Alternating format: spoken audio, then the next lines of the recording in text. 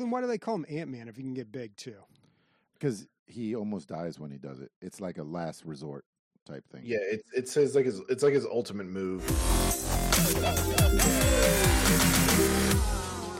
Welcome to the DL Gaming Podcast. I'm Bobby. I'm Nick. I'm Ender's Logic. And it's taken me a minute to switch the video. My little pad here isn't working anymore. None of the buttons work, so I got to do it manually in Streamlabs. Oh, no. Anyways, how you guys doing? How are your weeks? Your week? Pretty good. I got to relax a lot this week, but I didn't get to play that many video games, only because I was getting ready for D&D and doing a lot of dad stuff and other things. And what I did get to play was like Magic and the game of the weeks, Humankind. At least you got to rest. Oddly enough, some Hunt Showdown. Nice. Bobby, how was your week? Pretty uneventful. Yeah. Same old stuff. Yes. I did get to game a lot, though, so that was good. Good. A lot to talk about this week. I've been playing one thing pretty much, but you guys can all guess what it was. All right, so let's get it started. Let's get into it. All right, so Timberborn is a game that recently released this week, I believe, and it is... First of all, the artwork grabbed my attention right away because it's beavers building a city. And of course, the city's all made out of wood. So the idea of this game is that humankind has been erased from the planet, natural disaster or something. Beavers have inherited the earth. So now you are building your beaver town. It's a sim game. You're building your beaver town, and it's all made out of wood. It's a great idea. I like it. The reviews are pretty good. What's really interesting, though, is the vertical building. And I'm trying to think, because I play a lot of these games, I'm trying to think of any other game that had this. And I don't know to what extent they allow you to do this. But they allow you to build buildings on top of other buildings and stack. Now, is there like prerequisites for that, though? Like, I wonder... I'm sure there must be. I wonder if like you have to have a staunchier building at the bottom. Well, yeah, I'm sure there are. I don't know how the mechanics play out for that, but it's a great idea because I played so many of these games and you never really thought about building vertically. Like that never crossed my mind. Well, in the SimCity games, you do build skyscrapers, but it's still one unit. It's still one unit. Yeah, you aren't stacking things up on top of each other. Yeah, it makes it more interesting. Well, once you get these huge sprawling metropolises, you end up having to like fly across the map to get to like whatever. But if you have just as much stuff in a smaller footprint, I feel like it's a different way to play the game. Mm-hmm. So that's interesting. Yeah. You guys feel like concepts like this, where like the game is obviously like build a city, all that kind of stuff, right? But like the fact that it's beavers, does that attract you a tiny bit more? I mean, a little bit. It's like an actual cute concept. Well, I mean, that kind of stuff interests me, but it can't carry the game. You could get into this, of course not, and it could just be like every other sim game, sim city builder that you've played. So 94%, yeah, you weren't kidding. Yeah, a lot of people have. So every time I log into YouTube, whether it be at work or at home, the shit is always like on the recommended shit. Like it's like, watch a trailer, watch this Let's Play, watch this. I'm like, I get it, cute beavers, city building, but it's not really for me. And you know what's funny is like it seems like it's not playing into the whole beaver thing very much. I mean, as far as like comedy wise or like cutesy wise, it just seems like a city builder that just happens to be beavers as well. Yeah, you know what I mean? A little more like a serious game. Yeah, it's on the serious side. Looks like it anyway. Yeah, it's not cartoonish. The graphics are not cartoonish. So yeah, it seems to be a little more on the serious side. But yeah, the game is $22.50. It's in early access, just came out. They said that they plan on being in early access for about a year.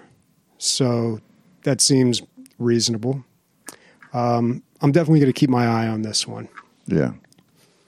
They're going to have a DLC called Sexy Lumberjacks. Oh, sorry, that's Timber Porn. I got that wrong. Oh, geez. Dead silence. It's where I thrive, Bobby, in the dead silence, bro. In the Not even Christian laughed on that. He's the easiest one to make laugh, and yeah, he didn't even chuckle. Sag. All right. Moving on, please, as quickly as possible. What do you get this week? Because you have 2 items. This is a game that Christian put on there, Gourd. Bring it up so I can remember what it is. Oh, yeah. So this seems to be it's a city builder, but it's also an action game. And that is two very diametrically opposed kind of things. So you're building this village, but I think you're just going outside the village and like hacking and slashing whatever the problem is, and then bringing the resources back and then putting it into your village. I haven't played a game like that since like ActRaiser on the like Super Nintendo, where it was a expansionist game, but also like a 2D side scroller. Yeah, so I think it's. Isn't this on Game Pass? I'm not sure. No, it's not. Everyone, it's not. Okay. Anyway, it's cool. I like to see progression in other things than just skills in your character. When you see progression in your town and then that turns around and gives you like, you get better armor because your blacksmith has a bed to sleep in. Like it all makes sense, you know? So I hope that's how this game is. That's what it looks like it's going on here. How are the reviews, or is it not out yet, Chris? No, release date is 2022. Yeah. A little ways away here. Yeah, has a good look to it. Kind of like look like Vikings maybe. But yeah. So I saw a game every now and then. If I can't really find anything, like we have a Discord. Everybody goes there all the time and recommends shit. And so usually there's something new on. We have an on the radar section, and I usually peek in there, and if anything catches my eye, I'll put it in the show. Didn't really get to see anything, but I did see this in the popular up and coming section of Steam, and it's called Siege the Day. And if anyone's familiar with like Clash of Clans, where you build your own like city, or you build your own little kingdom, right, and you like build towers and defenses and stuff, you know that it's very passive. Like you build your city, you mine gold, and you attack, and like your characters attack. They have their own AI, and like they'll bunch up and then get killed and shit like that. Well, in this game, you build your town and you build your own defenses, but it's like a mixture of that. Like it's a mixture of Clash of Clans and like Angry Birds, in the sense that you get some mobs, like they're like the mobs are really strong, but most of the combat is revolved around your towers, and you have to balance out like how many towers you have compared to like how many walls and defensive structures and production structures you have. And so it's like it's a mixture of a bunch of games like Tanks and some other ones. Anybody? And I don't know. It seems kind of fun. I think it's like if it's a game that's below $10, this actually might be a game that would be good for RNG with DLG, which is one of our shows where we interview a community member. We're looking for more passive shows. We played, me and the Lotion played, what's it called? Golf with Your Friends. And so, yeah, we had a great time. That's a perfect game for that. Way to shoehorn your own show in there. Really working in these plugs. That was pretty good, dude. Yeah. I'm working on it. I'm reading doing books. The Lord's work, dude, because we don't ever do that shit. Yeah, I mean, it kind of concerns me when you compare this to Clash of Clans, because that was the most egregious Skinner box mobile game back in the day. Oh, yeah, very much so. Yeah. I mean, was there even a game there, or was that just like a device? No, the game was essentially like, oh, you need to cultivate your things when they show up. Yeah, it was a whole like time. You attacked when your friends weren't there or whatever the fuck, but it was stupid. Yeah, if anybody remembers Rampart, there was a game on Nintendo where you attacked each other's walls with cannons. It looks very similar, and then in between rounds, you build your walls back up. It's very much like that. Great game. But I guess you knocking down the walls here allows your troops to gain access to deeper into their castle. There's two castles right across each other, kind of like Team Fortress 2 or something. Interesting. Yeah, it's a mix of a bunch of stuff. Like I said, if the game is like $5 or $10, I will definitely pick it up, like hands down, just to be able to like a bullshit game. Like if you have 20 or 30 minutes, dude, there's going to be want to play a quick game of something. It's going to be $30. You think? Yeah, we should start putting down our guesses, Sniper, and then like seeing who gets closest. I'm going to guess 20 on this. Doesn't seem like Did we ever get our list of like best listener questions? No, Sniper just looks good on camera. But no, this game. This game looks awesome. I'm down to play it. My last game here is Artful Escape. Seems to be, I don't know what kind of game it is. It seems like a 2D side scroller, but it has to do with this like struggling artist and his place in the world. Like it talks, there's little cutscenes about him talking to his parents about becoming an artist or being an artist or having an artistic mind and struggles with that. And then I'm like, okay, whatever. And then halfway through, can you click on that? There you go. Yeah, it gets so trippy when he goes into the actual game world. Like, to do something that's weird and noteworthy in the graphical or weird sense these days, like everything's been done, I had to call Sam over. I was like, look at this art, dude. It is fucking bananas. Like, just so weird. You have to take a look at it. It's called Artful Escape. Just check out the video on YouTube. I don't know if it's going to be a good game. I don't know much about it at all. There's not a whole lot of information, but the visuals alone is why I brought it up here. Isn't that fucking nuts? It looks really crazy. Yeah. It's like you know what it reminds me of? It reminds me of Lovers in a Dangerous Space Time mixed with like Spyro graphics from like PlayStation 2 for some reason. Or like, I don't know why, but it's like the edginess and like the colors. It looks really good. Like a modern heavy metal. Yeah. That's a better comparison. Yeah, anyway, it's out there. Check it out just for the art's sake. Yeah, and what I wanted to bring that was, it has a little X up on there, so I guess it's going to guess Series X, right? But what I discovered, Ray was over here, and he discovered that on Xbox Game Pass, you can stream the games instead of downloading them and playing them, right? Which is cool. Yes. I was like, cool, whatever. That's nice to know. But you can stream pretty much all Xbox games ever. So you could play like Fable 1, 2, 3, all the Gears, anything that didn't come to PC, you can play a streamable version as long as you have the Xbox controller. Have you tested that out? I have not, because none of that really interests me too much. But check out this cool feature, which I have no interest in. But there's some people out there that are like, oh shit, I've been waiting for that. Maybe one guy. There you go, one guy. Maybe one. Wow. Maybe. Cool. But no, I do like workarounds like that. Like back in the day, if anyone remembers PlayStation 3 shenanigans, where you and all your friends could share DLCs for any game as long as you shared your logins with each other.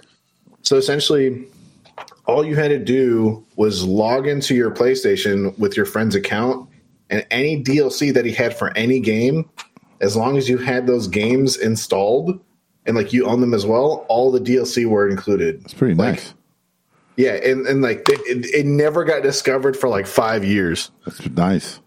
It was the time to be alive, man. I felt like such a pirate when I was like fucking 12. What are the Xbox killer apps? I know Fable was like their big one that people were saying it was super good.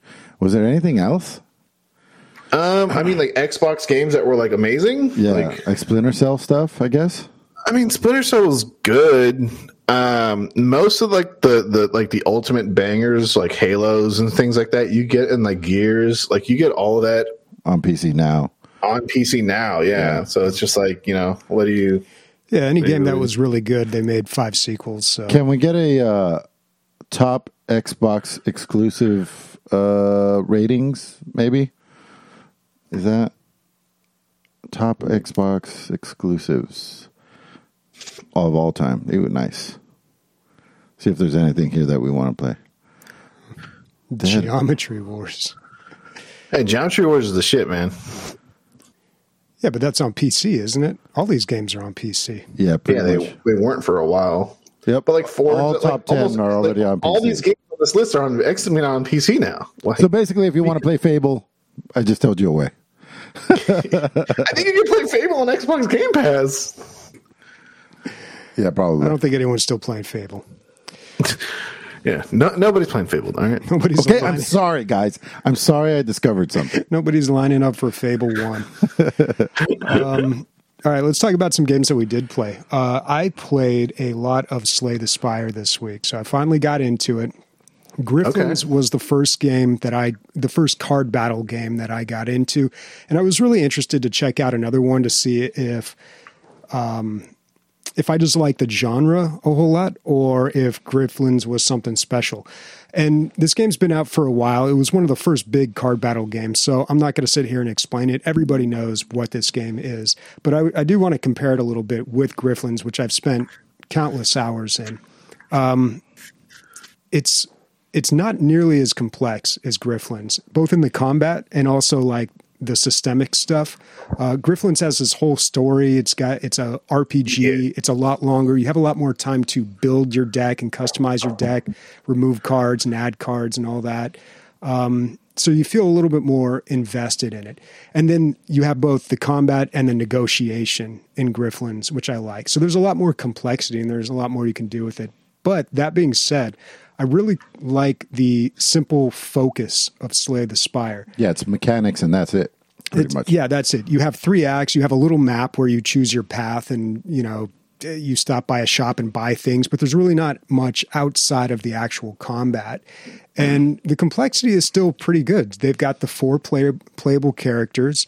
The last 2 I really liked, the Defect and the Watcher. I really enjoyed I never played those. play styles. I imagine they weren't out at the time you played them. I think a lot of people played this when it was in early access a couple years ago when it first came out. I beat the game with every single character. That's how much I like this game. Damn. God damn, that's pretty good, Bobby. Yeah.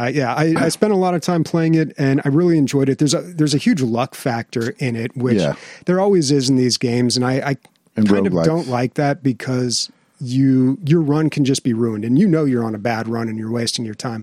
But sometimes, I know exactly what you're talking about because like the third run of Griffins I had, after the first 3 turns, I was like, I'm done. Like it just complete restart. Yeah, this isn't going anywhere. Yeah, and that happens. But that being said, I did have one run in this game where I had a really tough time in the first act, but the second act went very well, and I ended up beating it again. But there's like another extra end game to this that I don't know if that was in the game when you played, but if you collect these 3 pieces of this piece of jewelry along the way, then once you get to the end, there's like a second boss after that you can fight. I have not beat that guy yet. That has been very difficult. But they also have, once you beat the game, then you unlock this Ascension level. So you can play through on harder difficulty. And the Ascension level goes up, I don't know how high, but there's an achievement for doing it on 20. So I'm on Ascension level 4 with the first guy, the Ironclad, and I think 2 on the second guy, the Silent, who just, he poisoned, he's like a rogue, poison shivs and stuff like that. But it's a great game. Like I really enjoy the simplicity of it. In Griffins, I ended up skipping past a lot of the dialogue. At a certain point, I stopped caring at all about the story. So that really didn't do a whole lot for me. But I still kind of like the combat, and especially the negotiation fights in Griffins were great. But you said you can kind of like cheese it out a little bit on the negotiations, right? Yeah. So what they do in Griffins is when you play the cards, they get XP. After a certain update, they capped it off. So you can't just, what you could do at a certain point was like, I've got this guy on the ropes. He's not going anywhere. I'll just keep playing cards over and over again and build up my whole deck. They capped it. So after a certain point, you stop building XP on those, but you can still do that a little bit, which is kind of weird because then you start playing cards just so you build up XP as opposed to maybe that's not the best card to play here. In this one, the upgrade system is a little different. Like there's just parts during the game, during the shops, you can buy upgraded cards, or when you're at rest stops. You can upgrade your cards. Have you seen the value in thinning your deck? Have you I remember a long time ago I had to explain it to you that you were like, why would I pay? And it's getting the shittier cards out is very important. Just as important as picking up a good card is getting rid of the shitty ones. I find that works against me a lot of the time in this game. I have had a few decks where I was very successful with that, running a deck that was less than 20 cards. Yeah. There's an achievement for having a deck of 3 cards. Damn. So I don't know how you do that. But that definitely helps. What I was wondering, though, so they use this term in a game called scry. Is that from Magic? Yeah. Okay, yes. I figured it was. It seemed the way they were referencing it made it sound like you should already know what this means. So scribing, you can look at the top cards of your deck, right? And then put some of them on the bottom. And then rearrange. Yes.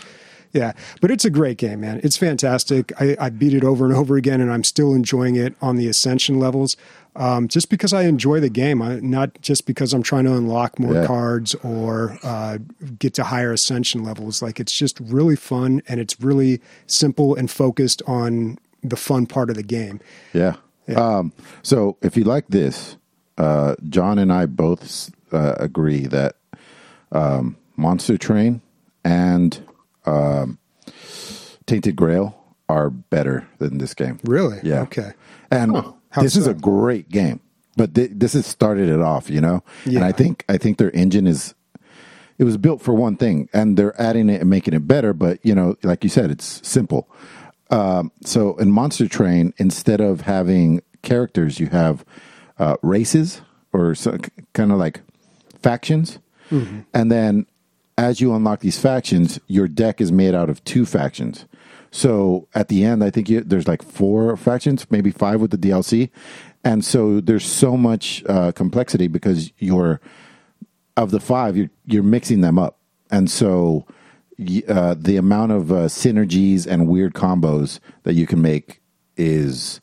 And then sometimes you feel like you break the game. You're like, I am so fucking strong. This is fucking stupid. Like, I'm just annihilating. But some of the bad guys are so insane that you have to break the game in order to beat them. But that's the fun, trying to break the game, basically. Or you feel like you're breaking the game, but that's what it's built for. And it makes you feel like I'm a god, and that's pretty cool. Nice. Yeah. And that's pretty cool. Yeah. Really good reviews on this one, too. Yeah. Monster Train. Yeah, I hate the aesthetic was not for me, and it really turned me off the first time I played it. And I gave it a bad review, and then John played it, and he's like, dude, you got to give it a second shot. And then I did, and I was like, oh, actually, this is a really good game. And what was the other one? Monster Train, and you mentioned Tainted Grail. Tainted Grail. That's the newer one. Yeah, that's the one with the three-dimensional graphics and like a world that you move around in that just kind of it makes it a little more, and a little more like immersive, I guess, kind of creepy.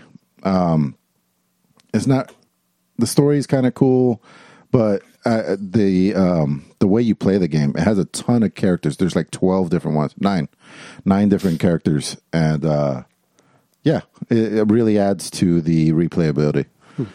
All right, that's pretty awesome. Yep, fans of so these are roguelike card games. Yeah, card battle games. Yeah. In case you never played one, Slay the Spire is a great place to start. So, and speaking of card games, Jesus Christ! Well, the worst transition ever. The only reason we're bringing it up is the new set came out, the Midnight Hunt Innistrad in Midnight Hunt. So Nick told me that I didn't know this, that every year they do a Innistrad set for Halloween. Yeah. For like the last 3 or 4 years, yeah. And so, it's heavy werewolf stuff, day-night stuff, like it turns from day to night while you're playing.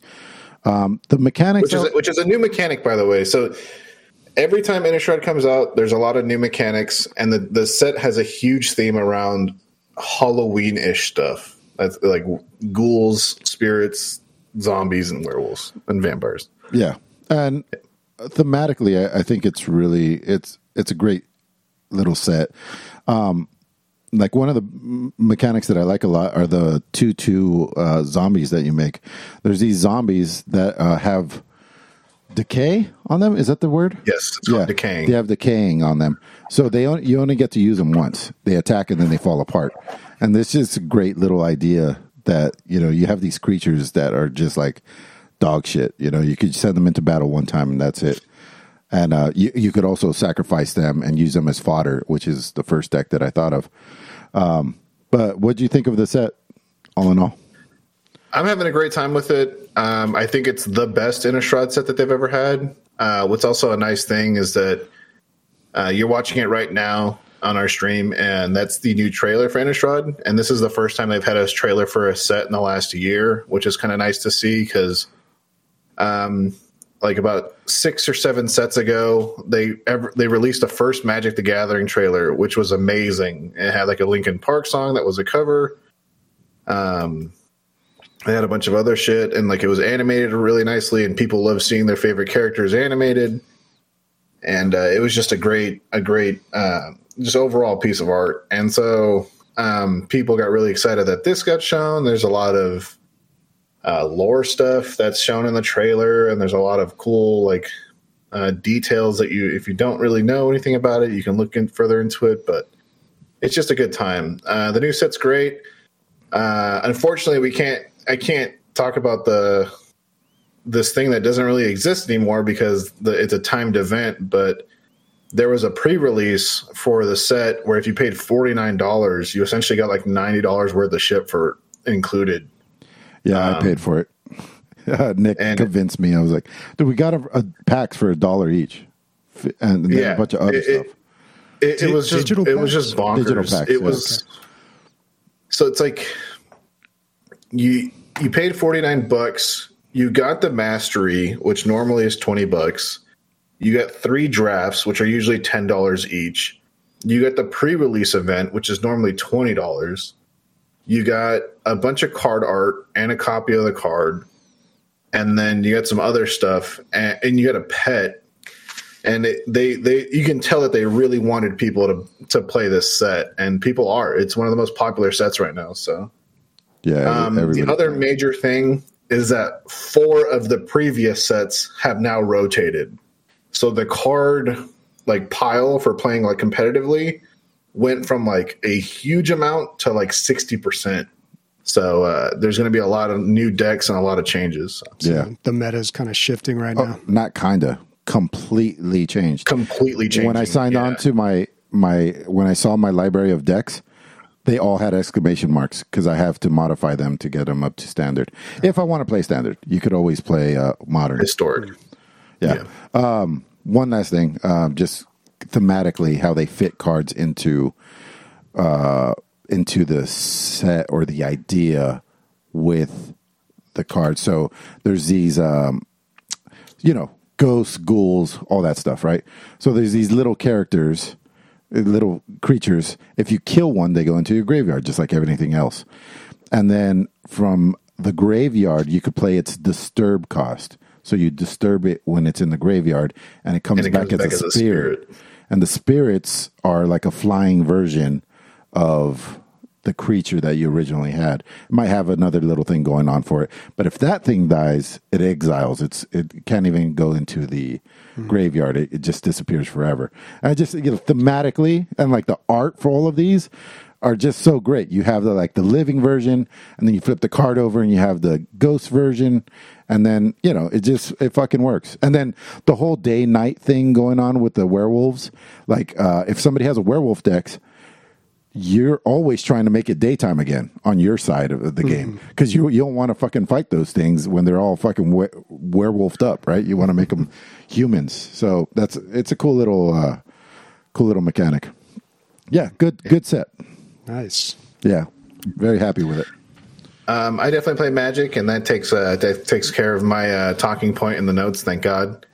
I ended up playing some Hunt Showdown, and to my surprise, they have a new game mode where you actually just play solo now. And so you can actually just play solo, doubles, or triples. And triples are the original game mode. You played on a team of 3, and you usually got carried or carried your teammates and had a good time killing bosses and stuff. So hey Nick, just because this game is so original, there's only like 3 games that have. Can you explain the game mechanic and the gameplay loop? So this if anyone's familiar with Escape from Tarkov, it's a very similar concept. No one's really put a real label on it. They call it a raid based shooter or an instance based shooter. I put a label on it. I call it play for keeps games. Yes, that's a good way to put it if you're not familiar with them at all. So essentially, what you do is you build a character, depending on what level you are and how much time you have in game and things like that. You have certain things you can buy, and so everybody's given a certain amount of money. You don't really face people that are way above you in rank. They have a great meta system where it's like if you're level 13, you're not going to play with like the level 70 Chads that have explosive spears that kill you in one hit. It just doesn't happen, and that's purposeful. And if you use the matchmaking and stuff like that, or you're playing teams, like you get really balanced shit. But to further elaborate on the mechanics, so yeah, you download a character. Your character has perks. Your character has a certain look. Some character models are bigger. Some of them are smaller. Some of them are faster. Some of them are slower. Some of them have different health bars. So, for example, some of them have 4-piece health bars, while some of them have 3-piece health bars. And your first aid kit will heal one whole piece.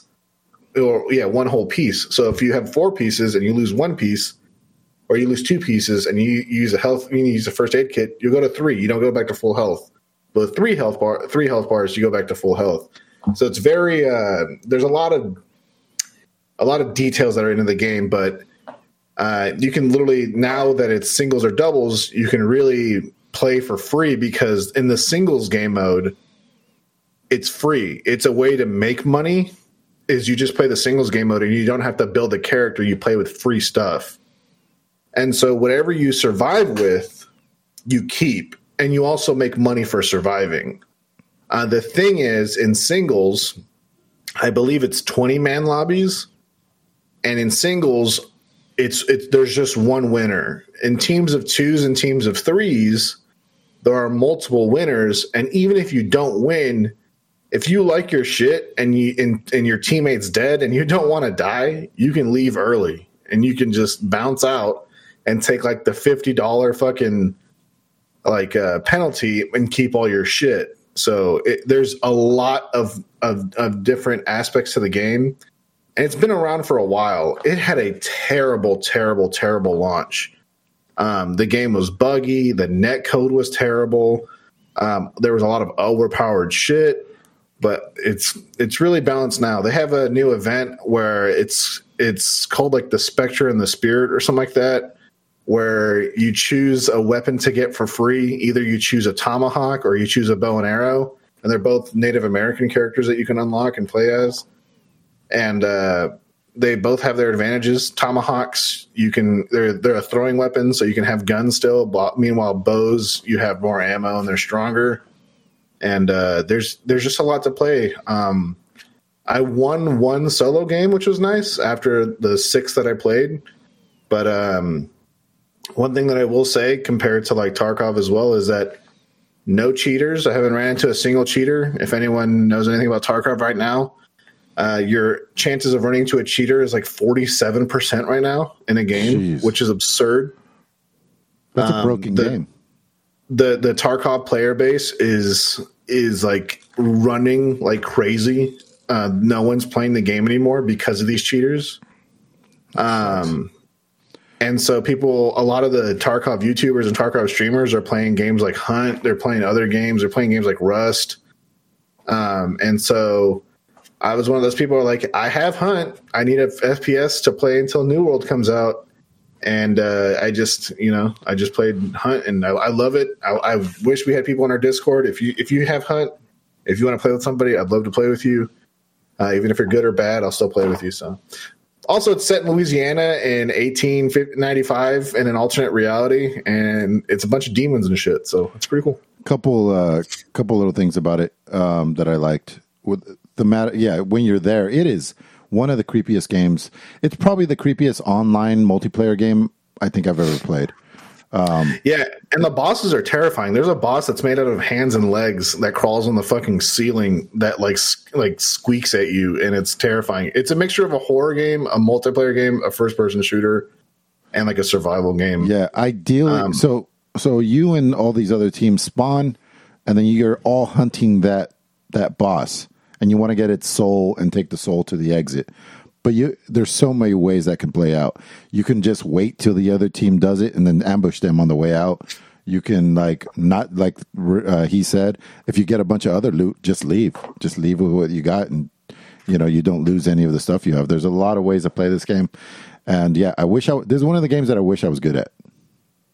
You know what's funny now is due to a lot of like the changes they made to the game.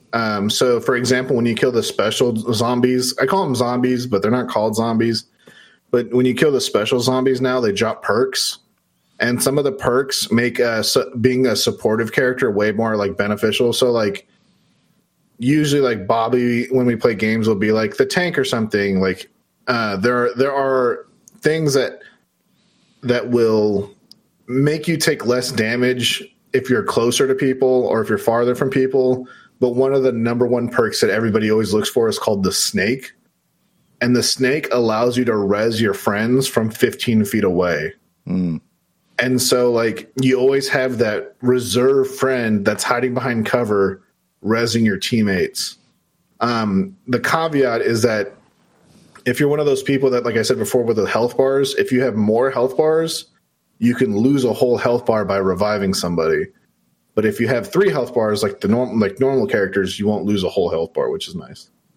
But like good. I said, they made the game easier to play, but still, still fun and still very rewarding for skilled players. It's good to know, man. Also, they're having a huge sale on DLC, and it's not pay to win in any sense. It's all they're all cosmetics. The quote unquote legendary weapons, you're like, oh man, this is like Jimbo's shotgun. I guess it does like triple damage. No, it just looks cool and makes funny noises and shit. It's a lot of DLC. Yeah, no, and they're all, like I said, character skins. Like there's a guy, like it's called a Bone Briar, and he's like a crazy like Cajun guy who's like a prepper, and like an 1895 prepper is just a naked guy in the woods covered in bird shit. And he just runs around covered in mud with a loincloth on and bones on his back. But somehow he's carrying the same guns and shit as everyone else. The bow and arrow sounded exciting. I would want.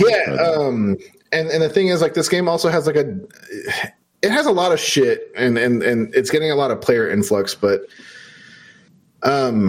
like now you can get exploding arrows. Like the more you play with certain items, the better they get. Like the game blossoms. It doesn't flood you with a bunch of shit to do in the beginning. It's the more you play, the more you learn, the more is available to you. So this game's been out for like 4 or 5 years. All-time peak is 34,000, but the past 24 hours is 25,000. So yeah, huge influx. If you look in July, right, you look at the stats, you see that big plus of 1,164. Yeah. That's when the new cheats for Tarkov came out. Yeah. As soon as those new cheats came out, everybody started switching games again. Yeah. And because this game is so similar on how like the rounds work and everybody's playing this. Me, you, and Bobby once played this game. Yeah. And we played like 3 rounds. I've never played this game. No, it wasn't. Who was it? It was me, you, and who else? Was it Diddy? I don't know. But yeah, I remember me and you playing it. I was somebody. so bad. My computer couldn't even run it. Well, yeah, that was the big problem with this game. It was so sluggish. Like you felt like you were playing. But that's all worked out now. They fixed all the performance issues. So, like I said, if you have it, play it. I mean, if you have it, I'll play with you. But yeah. Cool. Tell us about Splitgate, Bobby. Splitgate. So I played some of that on Friday. I managed to get on at a decent hour on Friday and caught the usual Friday crew just in time, and we all started playing some Splitgate. Now, this game I had played about 2 years ago. I played the beta. It's basically Halo with portals. You shoot an entrance portal, an exit portal. It allows you to like shoot people from vantage points or to escape. You can do all sorts of fun things in this game. And they've ripped off just about everything from Halo and a little bit from Call of Duty. Like every game mode. So when I played it in beta, I played it for about 45 minutes and I wasn't that impressed. I thought it was kind of fun, but I couldn't imagine playing it for any long duration of time. This time around, maybe it was because I was with friends, but we played it for a while and I had a pretty good time. We kept switching to all the different game modes. There's one game mode where it's like a knockout round. It's called Showdown, where 3v3, once you die, you're out. And when one team wins, they get the win for that round. And then you play like 12 rounds or however many until the other team cannot come back. So it felt a little more competitive. And speaking of competitive, they do have a ranked mode in this game. But it was a lot of fun. It feels a lot like the old shooters, like Halo, I guess Call of Duty and Halo are pretty modern now too. But the guns aren't like overly complex. It is kind of hard to tell them apart. And the game is doing really well. I've seen a lot of people on my friends list playing it. There's 13,000 people playing it right now. It's got a healthy player base. So I'm glad to see the game's doing well. They've got a battle pass too. I guess that's how they're monetizing on this. Battle pass and cosmetics. You can buy in-game currency, but it's all for cosmetic stuff. And the cosmetic stuff actually does look pretty good. They've got a lot of these gun skins that I haven't seen this before, but they've got these gun skins that like shimmer or wave almost with the colors. It looks really pretty. What I was going to say about this is, was it Fastidious was like, dude, you ever seen this game? I was like, yeah, I played it like 2 years ago, dude. He's like, no, look at how many people are playing now. It's fucking awesome. So I looked it up and yeah, it's definitely had a resurgence. So this is season 0 and you can play for free, which kind of makes me feel like, when it goes to season 1, they're probably going to start charging $20 or something. So it might be a really good time to like try it out right now. I feel like they're going to start charging, but who knows? They might charging go just to get into the game. Yeah. I don't know. I mean, I figured they would charge. You can buy the battle pass with in-game currency. Oh, now, wow. They give you 50 in-game. They call it split coin too. In-game currencies always have the stupidest names. You start out with 50 split coin, and somehow I earned 100 more. Now the battle pass, they have 2 battle passes. There's like a premium and a regular. I don't know what the difference is. The regular was like 900. The premium was 2,000. So I don't know if you can just play this game a lot and eventually earn the battle pass. Now they're doing what every other game does with a battle pass. You earn the rewards, and then once you buy it, you unlock all of it. So it kind of entices you like, hey, look what you could be getting if you had the battle pass. Yeah. But yeah, and the cosmetics are cool, but like I said, it's hard to tell the guns apart. I guess that comes with playing the game a lot more. Well, that, and once you buy the skins, I'm sure they look way more different. That's probably one of the perks. Well, the frame of the gun still looks the same. It's got the same structure. Yeah. But yeah, it was really fun, man. I was having a great time. It was probably because we were winning so much too. We were winning a lot. I was having good and bad rounds, but overall we were winning like almost every game that we played. Nice. Good to know. Yeah, free to play. Check it out. It is like, it's only like 13 gigs, I think. It's pretty small. But that's not bad at all for a free to play game of this quality too. Yeah. I have a couple of friends that have been playing it once again from the Tarkov Fallout, so I might pick it up this week. I need something new and fresh to play before New World comes out. Well, I'm just surprised that it held my attention for so long, because it's such a, those old first person shooters back in the day, they were so quick and inconsequential, and that's really all you had. So of course you kept playing it, but now other games have tried this, like Toxic came out and tried to bring back that early 2000s first-person shooter type game, and it's like for an hour that's fun, but then after that you're totally over it. But I feel like a game like this gives a little more.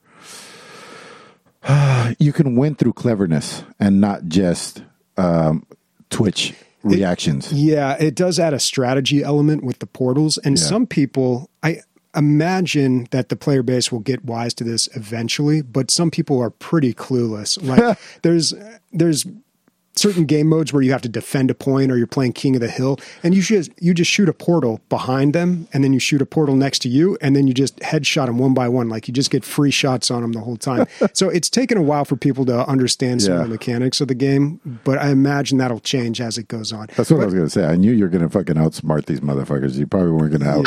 I do like that. I do like that they have more of an intellectual strategy element to it. And then I was like, who needs quick reaction times when you have strategy? I mean, it does help to have the quick reaction times too, though. It is a first person shooter. Fish in a barrel, anyone? Yeah. All right. What more can we say about New World, man?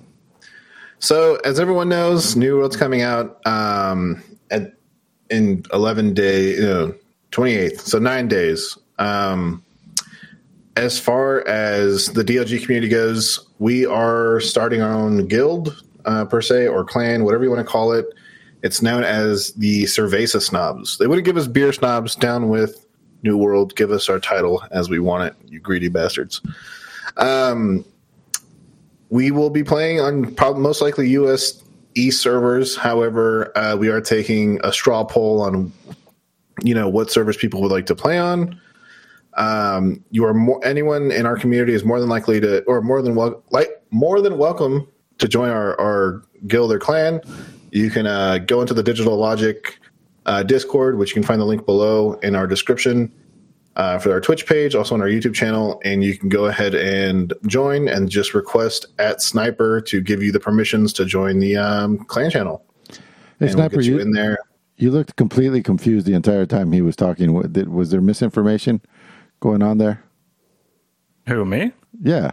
You're like, wait, why is he saying that? No, we're playing on US East. There's no poll for it. It's East. We decided East after all? We're locked the fuck in. East is the best. West is not the best. Yeah, so we are playing US East. But yeah, so I think we already have, 30 members? Yeah. We have quite a bit. So, and Ray's bringing in his crew, so that's another 6 or whatever. So it's more the merrier when you're doing a clan. There's no downsides really. We're not super sweaty. We do have some super sweaty members. We're more of just a group of people that you can talk to and we'll help each other out leveling and stuff. You're more than likely going to find somebody a similar level than you while you're in game. People like me, I'm only probably going to play 4 or 5 hours a week. While there's going to be people that, live off a disability or whatever, and that play 40, 30 hours a week. So for me, it's bot. Nick, it's bot for you, I'm guessing. Yeah, I already bought it. Sniper, it's bot for you. Yeah, bot. Bobby. I don't know, man. I don't know. Come on down, Bobby. It's the water's all great. The cool kids are doing it. We just proved it, man. Yeah, I don't know. You guys are going to be all hot on it for a month, and then it's going to be something else. Oh, hey now. Maybe 2 or 3 months. It's going to be WoW 2.0, man. It's going to take over the world. No. I don't know. That's a bold statement. It's a bold statement, Cotton. Cool. Let's get to... Oh, Nick, you want to plug some stuff? Yes. So I know I've done a lot of talking in a row. So like I mentioned earlier, we have a new show. It's called RNG with DLG. We're on episode, I believe, 6 now. And this week's guest was at the Lotion, or just the Lotion. A very interesting guest, and only not because he's a black guy in Korea, but also because he's just a very interesting guy. We talked about growing up in different generations, growing up in fantasy generations in the sense of if you can grow up in a different one, which one would you choose? All the way to military life, and much more. This week, this coming week, our guest will be Tag Loro. Unfortunately/fortunately, we have a very ebb and flow schedule. We do not do a set day due to the fact that we don't know what guests we're going to have until the previous guest states, because we do a popcorn guest system where the previous guest names who they would like to be on the show. So the Lotion said that he wanted Tag Loro to be on the show because Tag Loro has been to more places than Lotion, even though Lotion's in the military and has been to, I believe, 5 different countries. So yeah.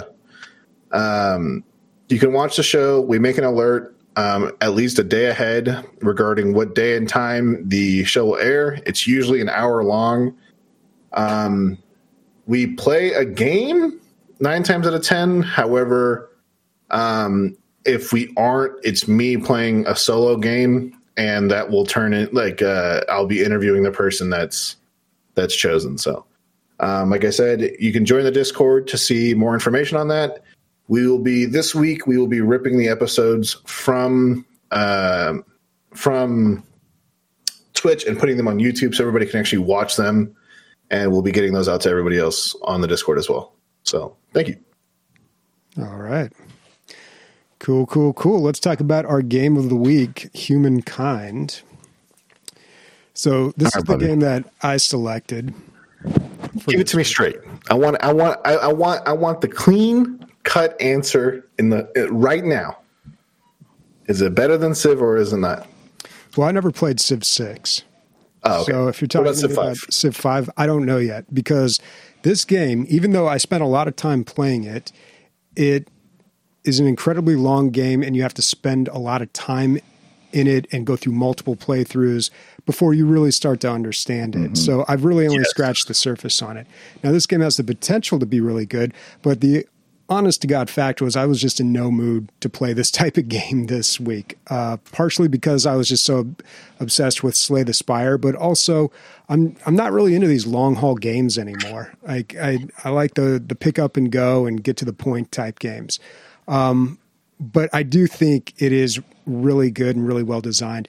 I think they really delivered on the idea of taking you from basic hunter-gatherers all the way up to modern society. Like, you really feel like you are experiencing the entire duration of humanity in this game. And that's really cool. And I like a lot of the elements that they have where you interact with the other cultures.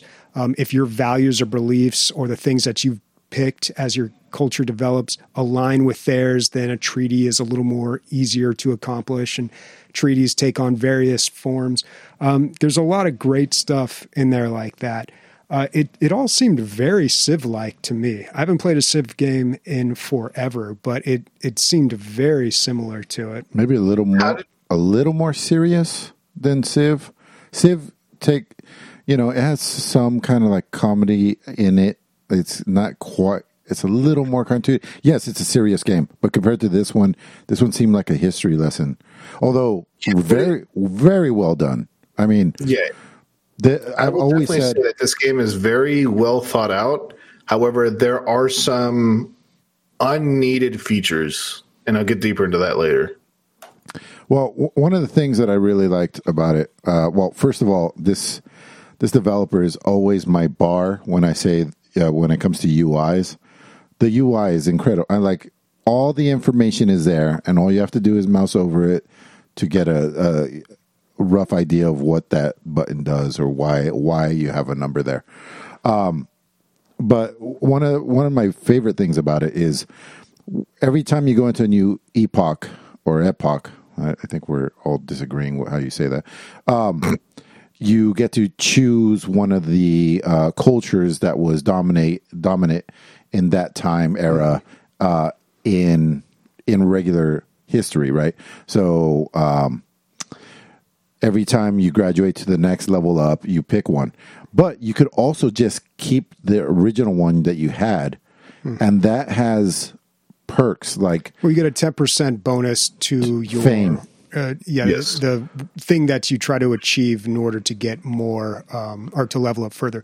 And what's interesting about that is once you lock that in, nobody else can pick it. And that goes for a lot of things in this game, which I don't know. There must be other games out there that do that, but I don't think I've come across that before, where you pick a faction or you pick something in the religious like a religious benefit, and nobody else can get that. That one's taken. That's in Civ 6 and in Civ 5, by the way.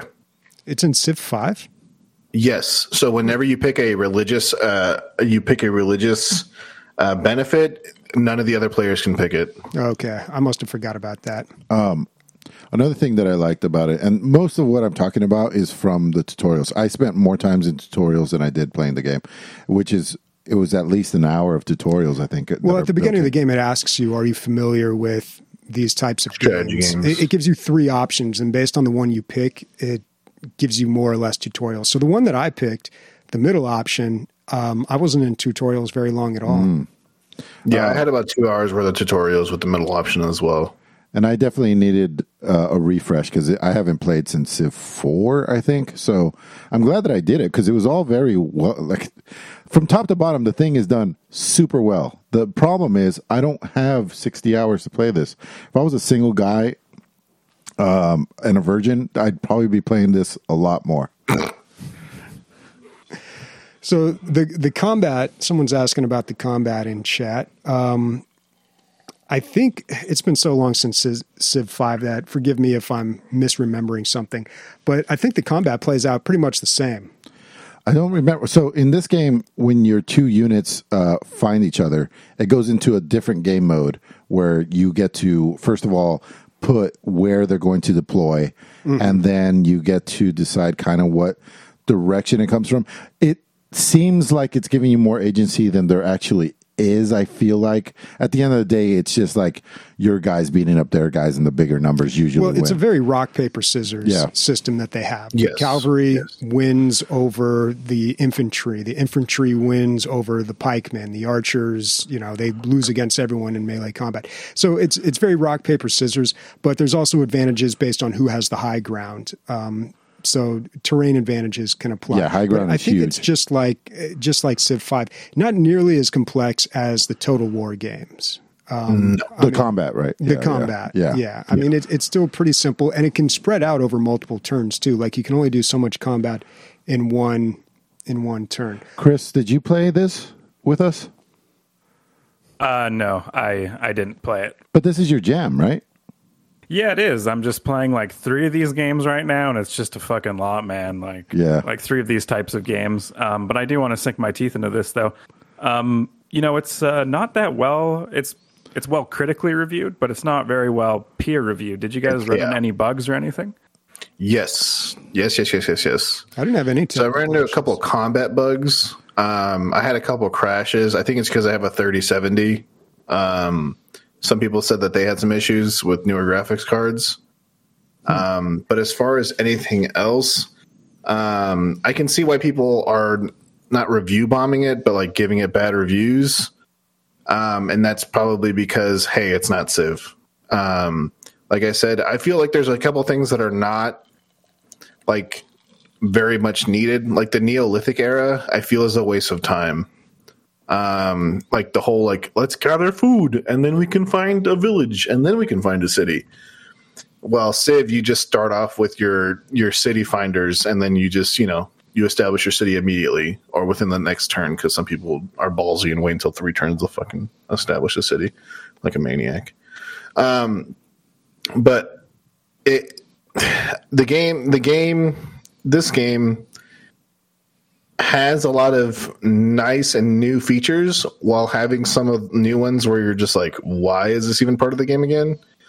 One thing I did like was you choose your culture / race / civilization at every epoch, like you guys mentioned. It's like I chose Egyptians, and then I chose Teutons, and then I didn't choose them in that order, but I also chose the Phoenicians, and like it playing the game is always different. It seems like so. Yeah, because if each one of those cultures has a different perk, and so as long as you don't go down the same route every single time, your mix of perks is going to be original or at least different every time you play the game. And you can find out how you want to win, which you can go science or military or cultural. There's like 5 different ways I think you can win. Yeah. Yes. That you can focus in on. I hate, it's a little, their splash page is like 99945, but if you actually look, it's more like 70%. It's 7 out of 10 everywhere you look, like everywhere. I checked a bunch of places, and I feel like that's kind of where it's at.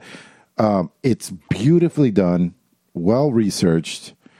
It has all the bells and whistles, but as far as like minute for minute, or maybe even 10 for 10 minutes fun, like I think you would have to play this game for at least 3-4 hours before you can have a good enough grasp that you're having fun with it, and that's asking a lot for people that don't have time. I feel like if you are a 4X player, this would be a better time for you. But if you have a clear bias, then stay away. Like if you're like, Civ is the greatest piece of art, and let alone there are people that don't play Civ 6 because they think Civ 5 is better and still put in 4,000 hours in Civ 5 because they think it's better. If that's your shit, that's your shit. But this is very much, if you're trying to look for a new 4X game, this may be your jam. But that's the thing. Nobody's looking for a new 4X game. Like people who play 4X games, they're so time demanding that when people play 4X games, they become really staunch supporters of whatever game they happen to like. Usually Civ 5. So I don't know about that. I feel like there is a time proposition, though. Do you want to play the 7 out of 10, or are you going to play the 10 out of 10? If you're going to put 60 hours into it, like if this game was good off the bat, I think so many people would have switched to it. But because there's like a couple things, people will be playing there. That's the thing. The couple things aren't bright and shining problems. It's just like, I didn't find it inherently fun. Yeah. I mean, I don't think I would really find Civ that much fun either. And nobody liked Civ 6, really. Like, nobody's liked a 4X game since Civ 5, basically. I feel like a game like this can be fun, but ultimately it's rewarding once you get to the point. These games are rewarding because you put in so much time, you get something out of it. But as far as fun, Slay the Spire is fucking fun in 5 minutes, not 3 hours. Right? Yeah. Yeah, I would say so. Yeah. And that goes along the lines of like, how much time do you have and stuff like that? Do you have time to put in for a later reward? And I feel like this is, like you guys said, if you have more time, this is probably for you. But if you don't, stay away. So this is a recommendation for me with the caveat that you're into 4X games, or you just broke your leg and you got to kill a lot of time. Yeah, same exact thing for me, actually. All right. Are we going to learn how to properly pronounce this word? Yeah. You did this last time, dude. I don't think it, who's Google? Right? Who's Google to tell me? Well, the thing is, I think you guys are pronouncing it like the British do, which is awesome. That's how I pronounce most of my things too. But epic. In the American, it's epic. I'm never going to call it epic because it sounds like epic. Epoch. Yeah. No, I've always said epoch. Yeah. It's epic. That's weird. Epic. That's it. From now on, that's canon. We're putting it in. Bobby, what's your final? On Humankind? Yeah, it's all right. I mean, thanks, Bobby.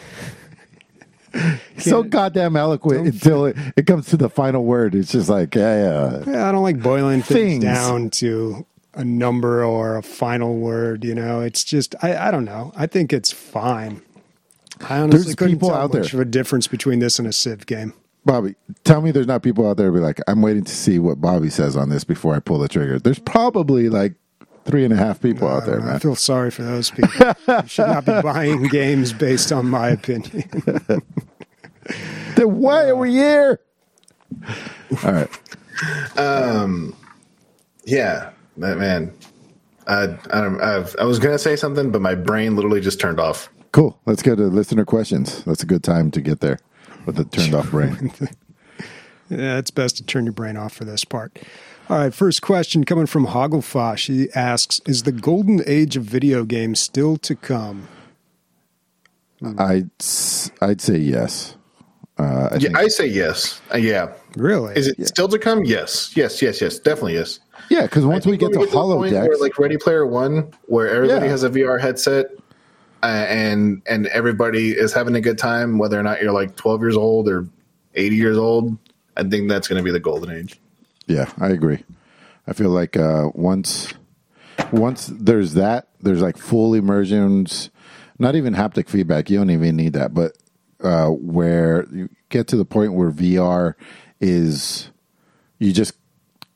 you're controlling it with your brain as opposed to your motor functions, I think that's going to be so immersive that it's going to change the world. That, and the other thing is that where computing is going to get so powerful that game development is going to be so easy. Most of the work is going to be done by the computer, and you could just literally tell a computer what to do, and it'll do it.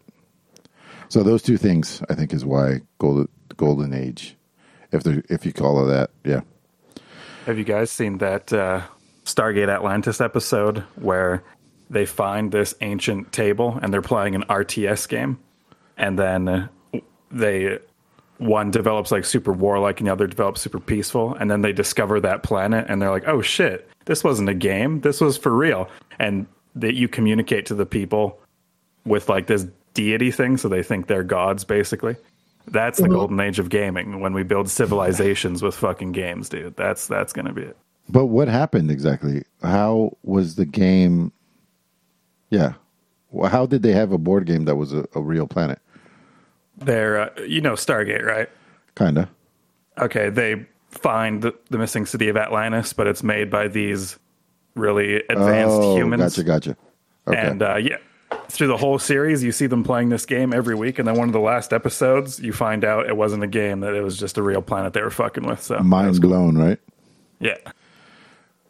All right, next one. Oh, Bobby, do you have? I like Pong. No, I don't think I agree with you guys. Yeah. I don't know. I can't imagine video games getting that much better because we already have VR, but it's cool, but it's not like revolutionizing anything, it wasn't a game changer is what I'm saying here. What we're saying is once the technology gets to the point where it does revolutionize everything, where it becomes commonplace, like that will be the yeah, but what's that going to change? I mean, the way we control games? The amount when you start I mean, the amount of immersion. You still, even though you might lose yourself for a minute, we're in the caveman days of VR. Once you get to the point where you're controlling it with your mind, and it's 100% immersive, and you forget where you are completely, that's a gigantic step. When games imitate life? Yeah. But better. But we already got life, though. I mean, yeah, but you can't fly with fucking dick lasers, dude, in life. I don't know if I'd want to. I do. Dick lasers. I don't know if it should be a goal that we're trying to achieve here. I don't know. I think it's kind of hard to top the 90s when it comes to gaming because things were just advancing at such a rapid pace and there was so much innovation. And now it's just like, where's the innovation at? There really isn't a whole lot. The innovation is how do we squeeze more money out instead of how we squeeze more fun out. Oh, yeah. I mean, there's a different focus from the developing standpoint. Yeah. But also just I haven't upgraded my PC in 3-4 years now, and I feel absolutely no need to.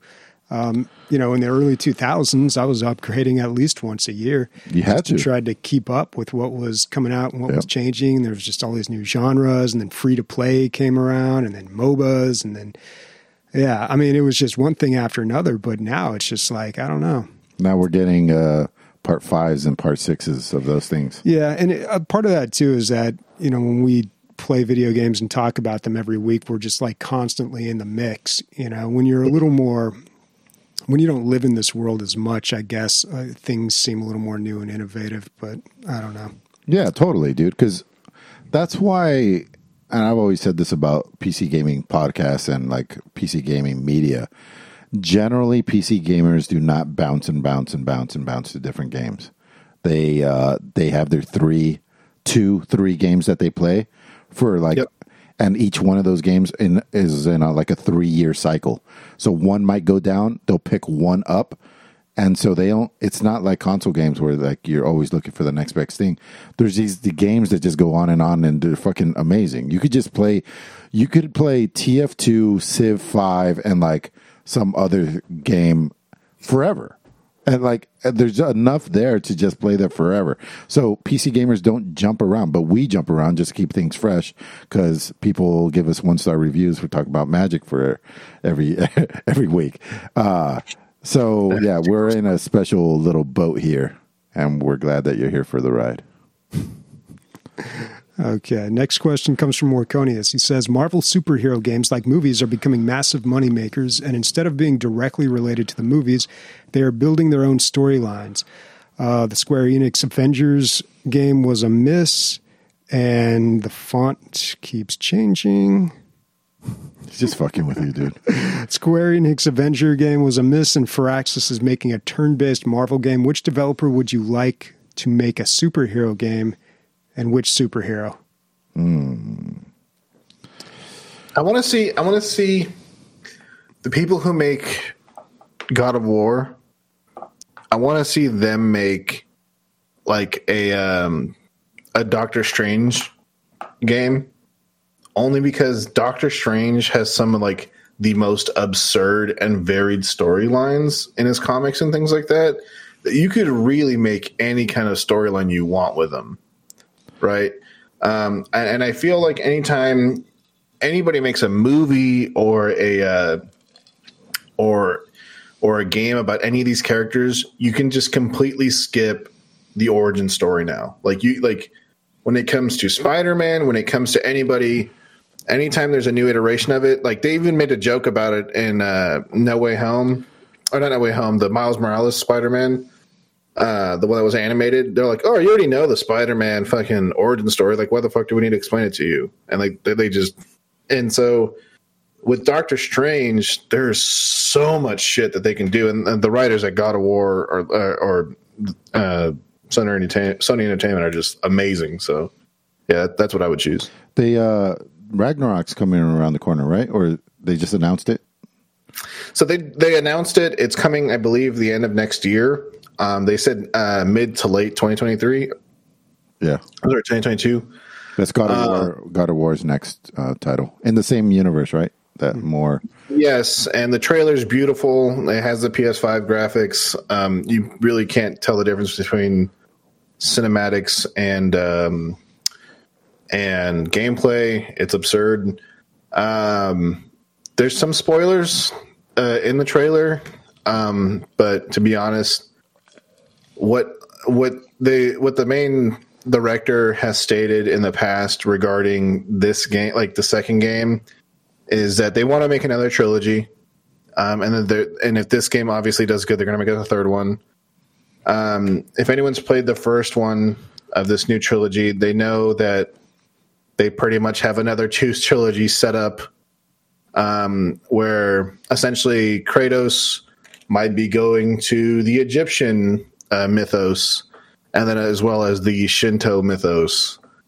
And so the reason being is that there's a moment in the game where he goes into a mirror where a character named Mimir, who is an all-seeing character that knows everything about everything, essentially is the internet and the Nordic world.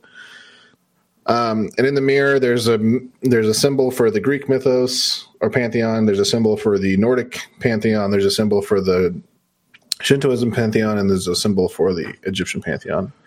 And it's kind of like a star map, and it kind of shows where Kratos has started, and Kratos is like surprised by it. So, the second game of this new trilogy is coming out. I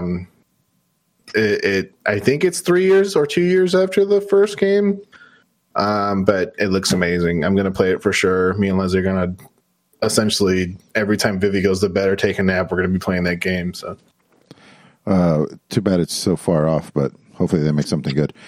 Back to the answer to this question. I don't know what developer would be right for this, but I don't think we've gotten the Wolverine game that we deserve. There's a new one coming out. From who? The people that made Spider-Man. Oh, nice. The newest Spider-Man? Yeah. Yeah, they are coming out with Wolverine. Oh, nice. Apparently, yeah, it's supposed to be like an M for mature game. Good. People are saying that it's supposed to be close to Logan as far as like tone and stuff. So fantastic. But that's going to be a PlayStation exclusive? I think it's one of those timed exclusives again. Yeah. Or it's like, the new term that they're saying is console exclusive. So no other console, so no Switch and no Xbox, but it will be available for PC. Gotcha. And so this is a trailer. It's like 40 seconds long. The reason there's a Hulk reference in the trailer for those that care. But if you look at the people in the background, there's like people cut open and like missing limbs and like bloodied and shit. There's a comic book episode there's a comic book issue that starts exactly like this for Wolverine. Yeah. The reason I was bringing it up is I just really, really hope that they implement the regeneration mechanic that he has built in correctly.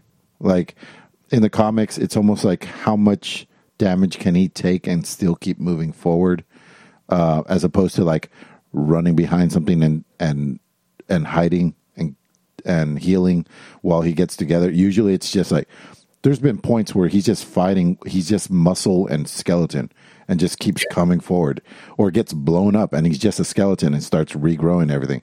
Like it's almost, he's nigh immortal. Yeah. But it's never really usually it's just a health bar that comes back.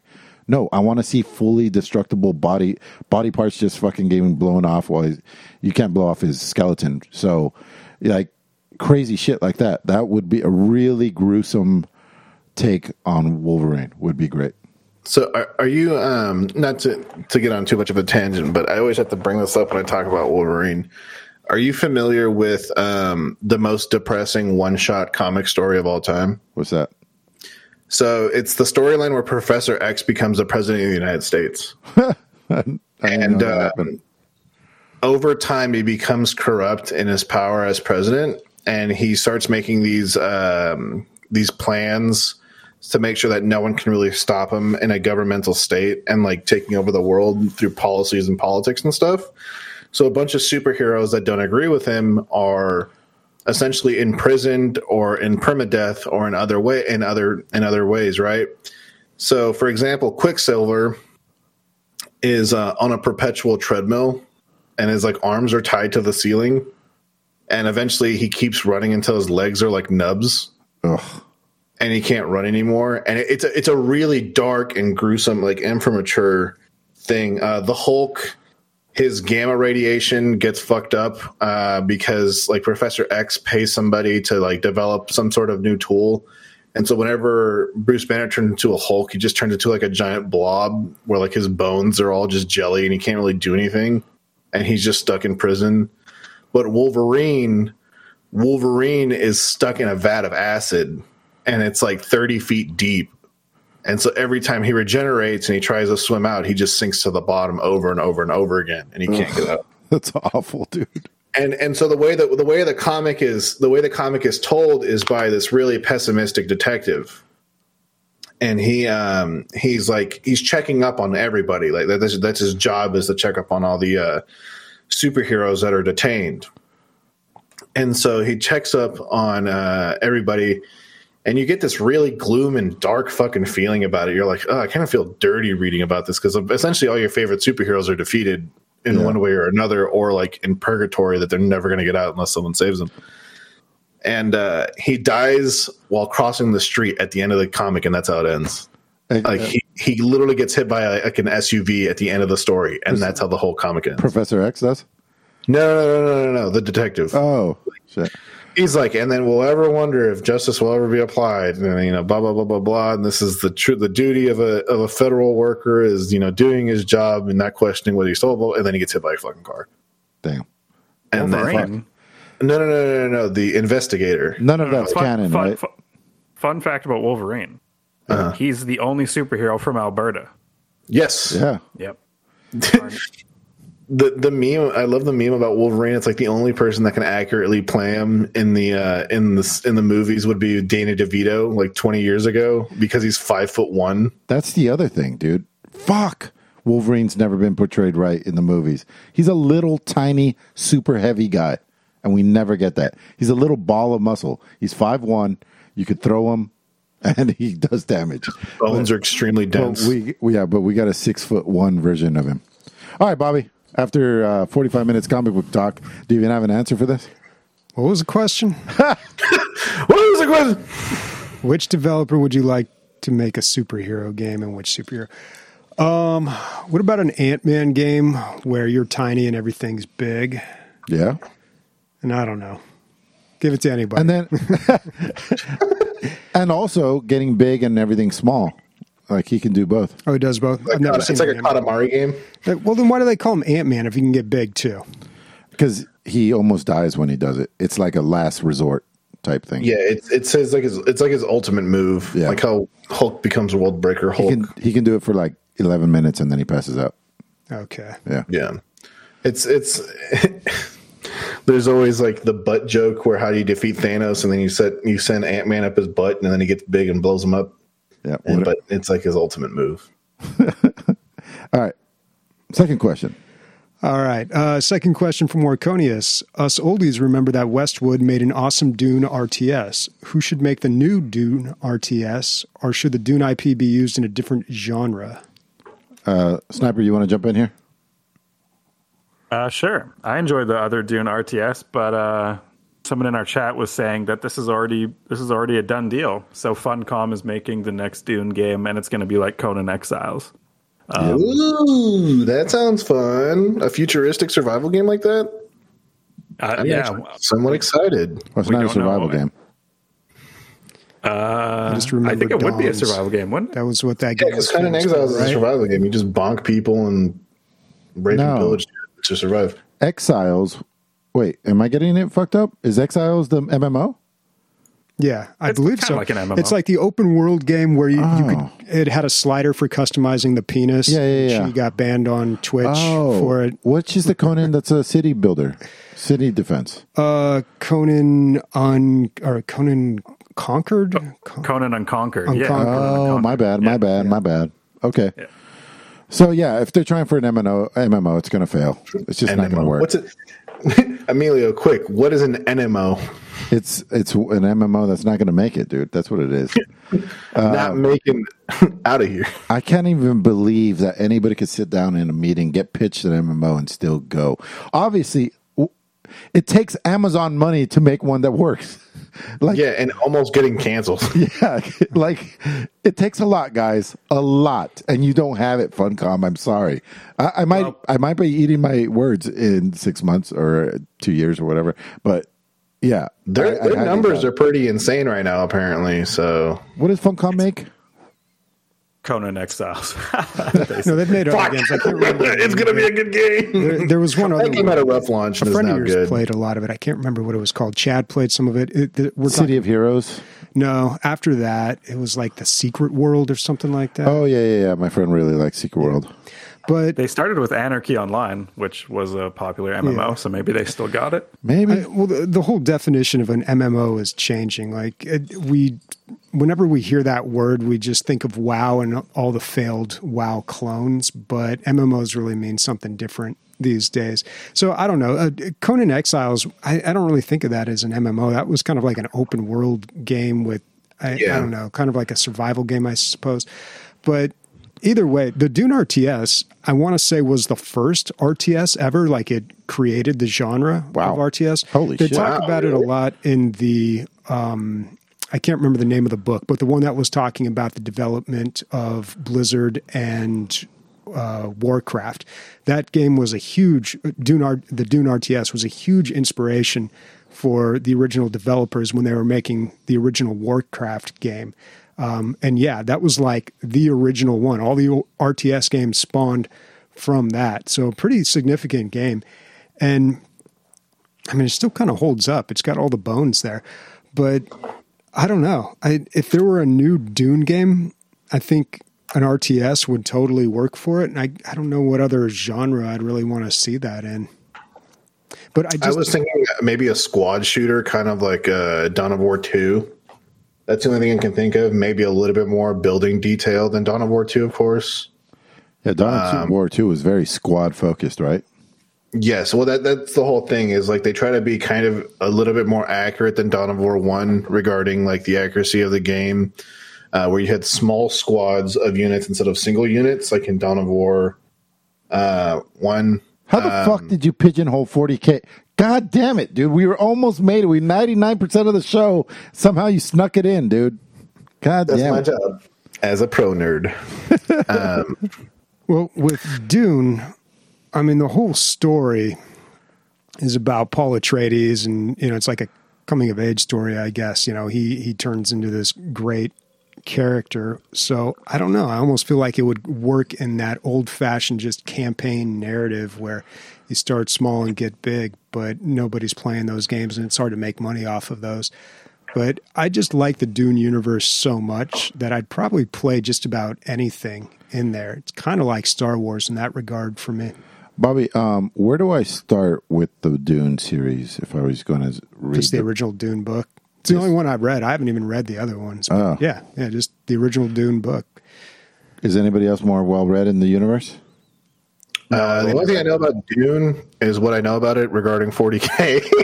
And that 40K stole a lot of shit from Dune. And I'm sorry. That's it. Well, what's so surprising about Dune is it's been incredibly difficult to adapt that to other mediums such as video games or movies, particularly movies. They had a TV show, I think, in the early 2000s that I remember that. It was a little more faithful to the book. And the original movie itself, the David Lynch one in the 80s, actually, now that I've read the book, I watched the movie, they got it all there. I mean, they're missing a few little things here and there, but it's basically everything's on screen. And yet that movie was so poorly received. It's just a really difficult story to adapt to a film. So I'm very interested to see how this Denis Villeneuve movie is going to be.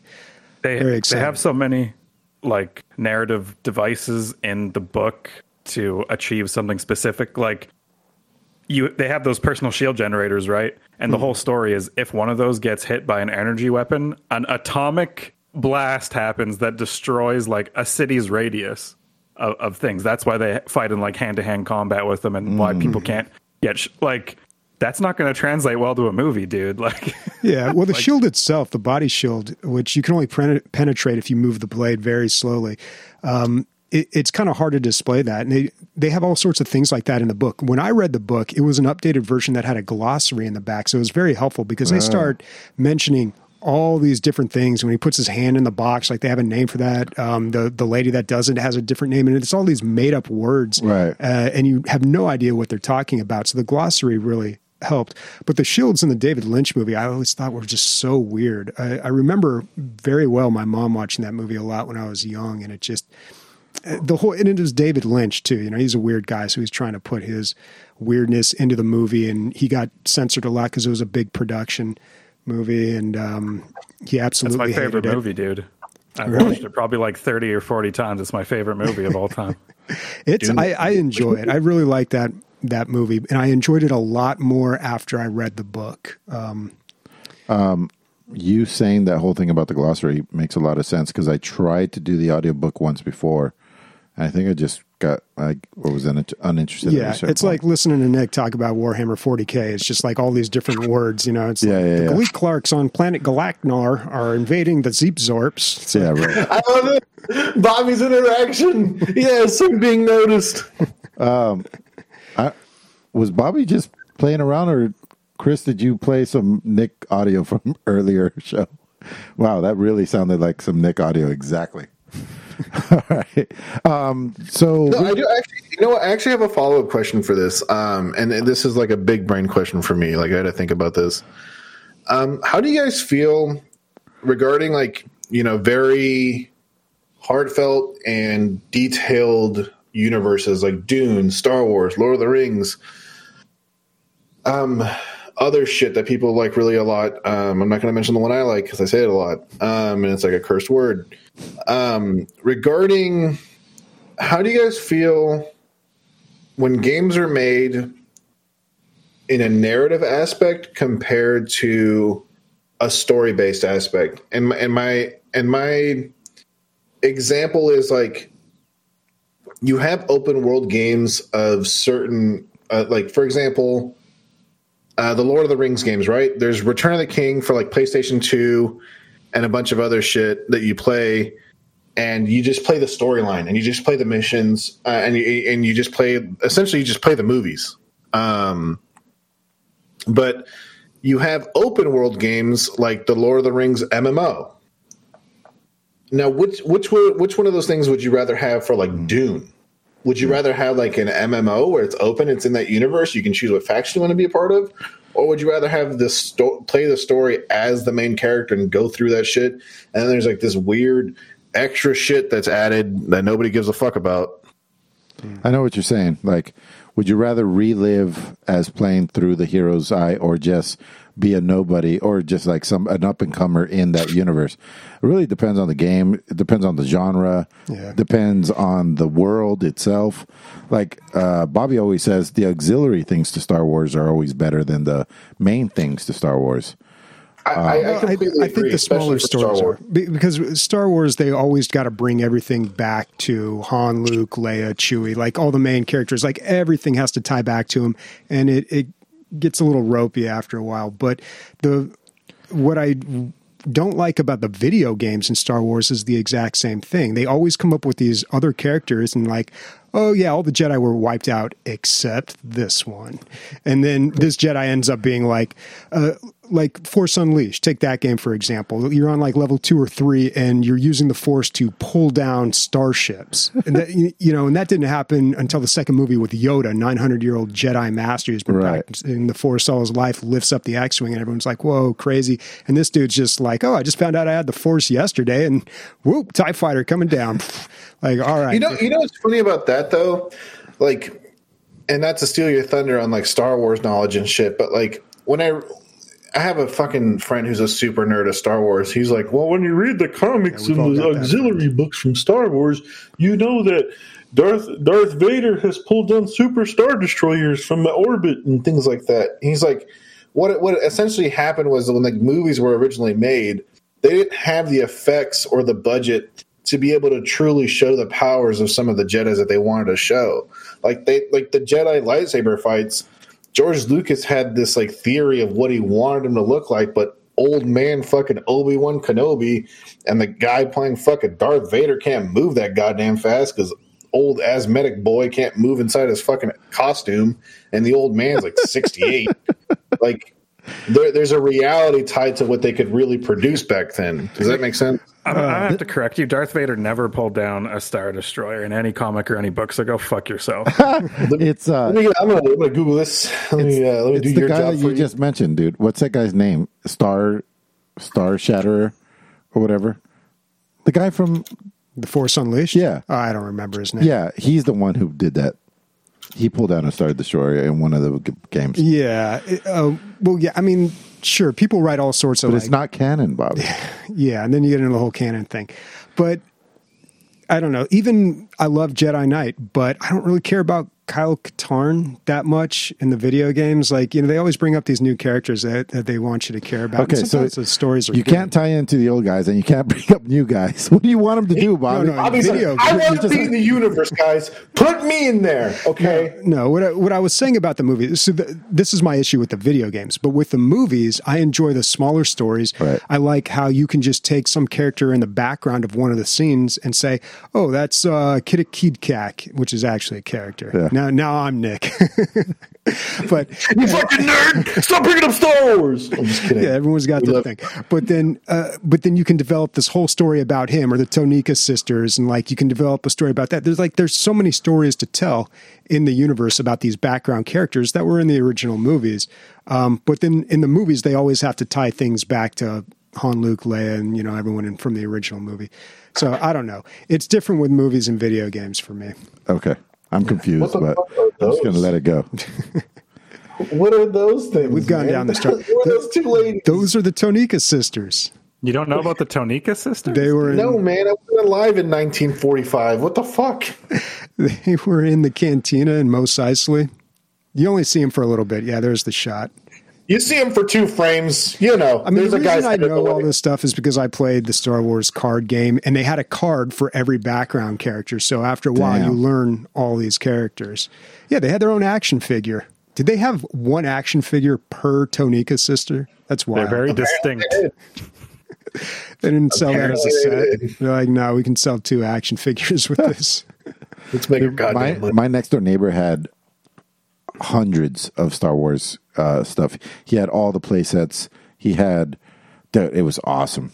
It was great. It was like having them because I would just go over there and play them with him. He he was my first version of what I thought was a rich kid. But if he was in my neighborhood, he wasn't a rich kid. But I was like, how does he have everything? He had the Rob the Robot for his Nintendo. Oh, for the Nintendo. Yeah. Nice. So he got he had anybody with that. He had everything, dude.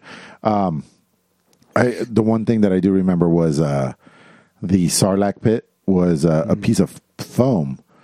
So it had a piece of foam with a crosscut in it. So you could just stick dudes in there and they would disappear into the Sarlacc pit, you know? You wouldn't see them because the foam would just cover them up. It was great. It was great. Yeah. Okay. So just a recap of the show. I have... No, stop talking, Nick. You've talked for like 2 hours. Gee, we all want to go home, Nick. You're already home. On the radar was Timberborn. Gourd like the fruit, vegetable. I think there's a U in Gourd. Oh, okay. Gourd, Gord. Siege the Day, the Artful Escape, and then on highlights we had Slay the Spire, Magic the Gathering Arena, Hunt Showdown, Splitgate, and New World. And our game of the weeks was Humankind. Oh, who's up next? So you, Nick. It's on you. Game of the week will be Hunt Showdown. Okay. There it is. It'll be 1 week. Everyone has to play it. Find somebody to play with. Oh, Bobby, did you play Slay the Spire out from my account? Yeah, I did. Well, those other 2 games are there too. So okay. What are the 2 games? Oh, Monster Train and Tainted Grail. Yeah, Tainted Grail. Yeah. And Hunt Showdown, right? Yeah. Dude, if you blew through the game, there's so much shit that like, you're going to have so much to play. Yeah. Well, I wonder if I'm going to get burnt out on the genre, but we'll see. We'll see. So what's everyone playing this week besides Hunt Showdown?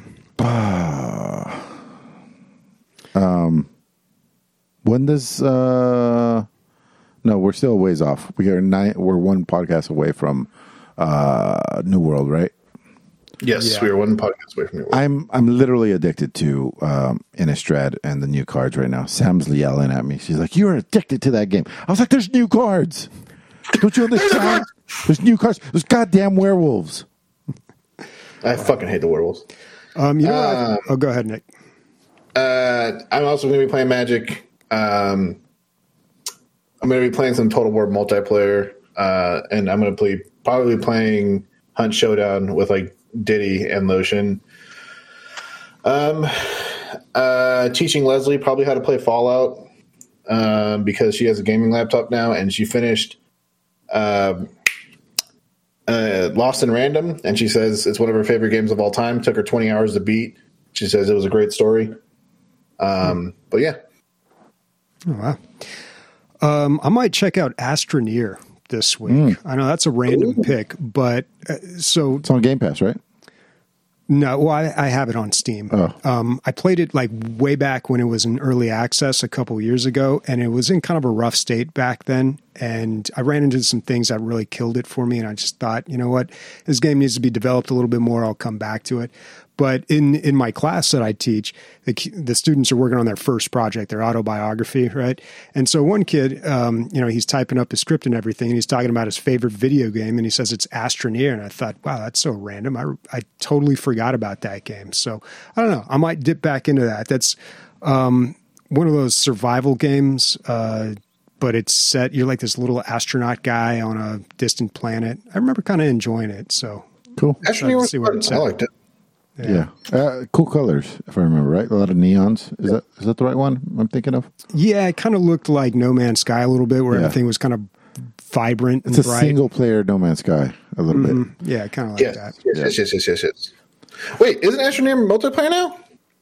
It might be. I played it in such early beta that I'm sure it has a lot more features. Yes, no, it is completely multiplayer. Okay. Yeah. Co-op, yeah. So if anyone wants to check that out with me. Hey, Sniper, why is there a call to action to get into Beer Snobs? Are you just trying to keep the riffraff out, or? I don't know if you're using that term right. I don't think that's what a call to action is, but it's just a private channel on Discord. Because not everyone. We get a lot of grief when we make new channels, so we probably don't want that showing up for everybody. What I meant was a hoop to jump through. Okay. Yeah. I don't want to inundate everyone because we're already being pretty fucking annoying with it, dude. So. Yeah, we talk a lot about stupid shit. Oh, do we, Nick? Jesus Christ. All right, speaking for Bobby, Nick, and myself, annoyed titties, everyone. Bye. Oh, boy. Every time Star Wars comes up, I feel like I start talking in circles. Like, I even confuse myself. Nah, man. Don't.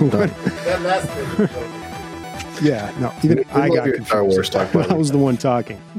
Bobby, every time you talk about Star Wars, I want to do a Star Wars podcast.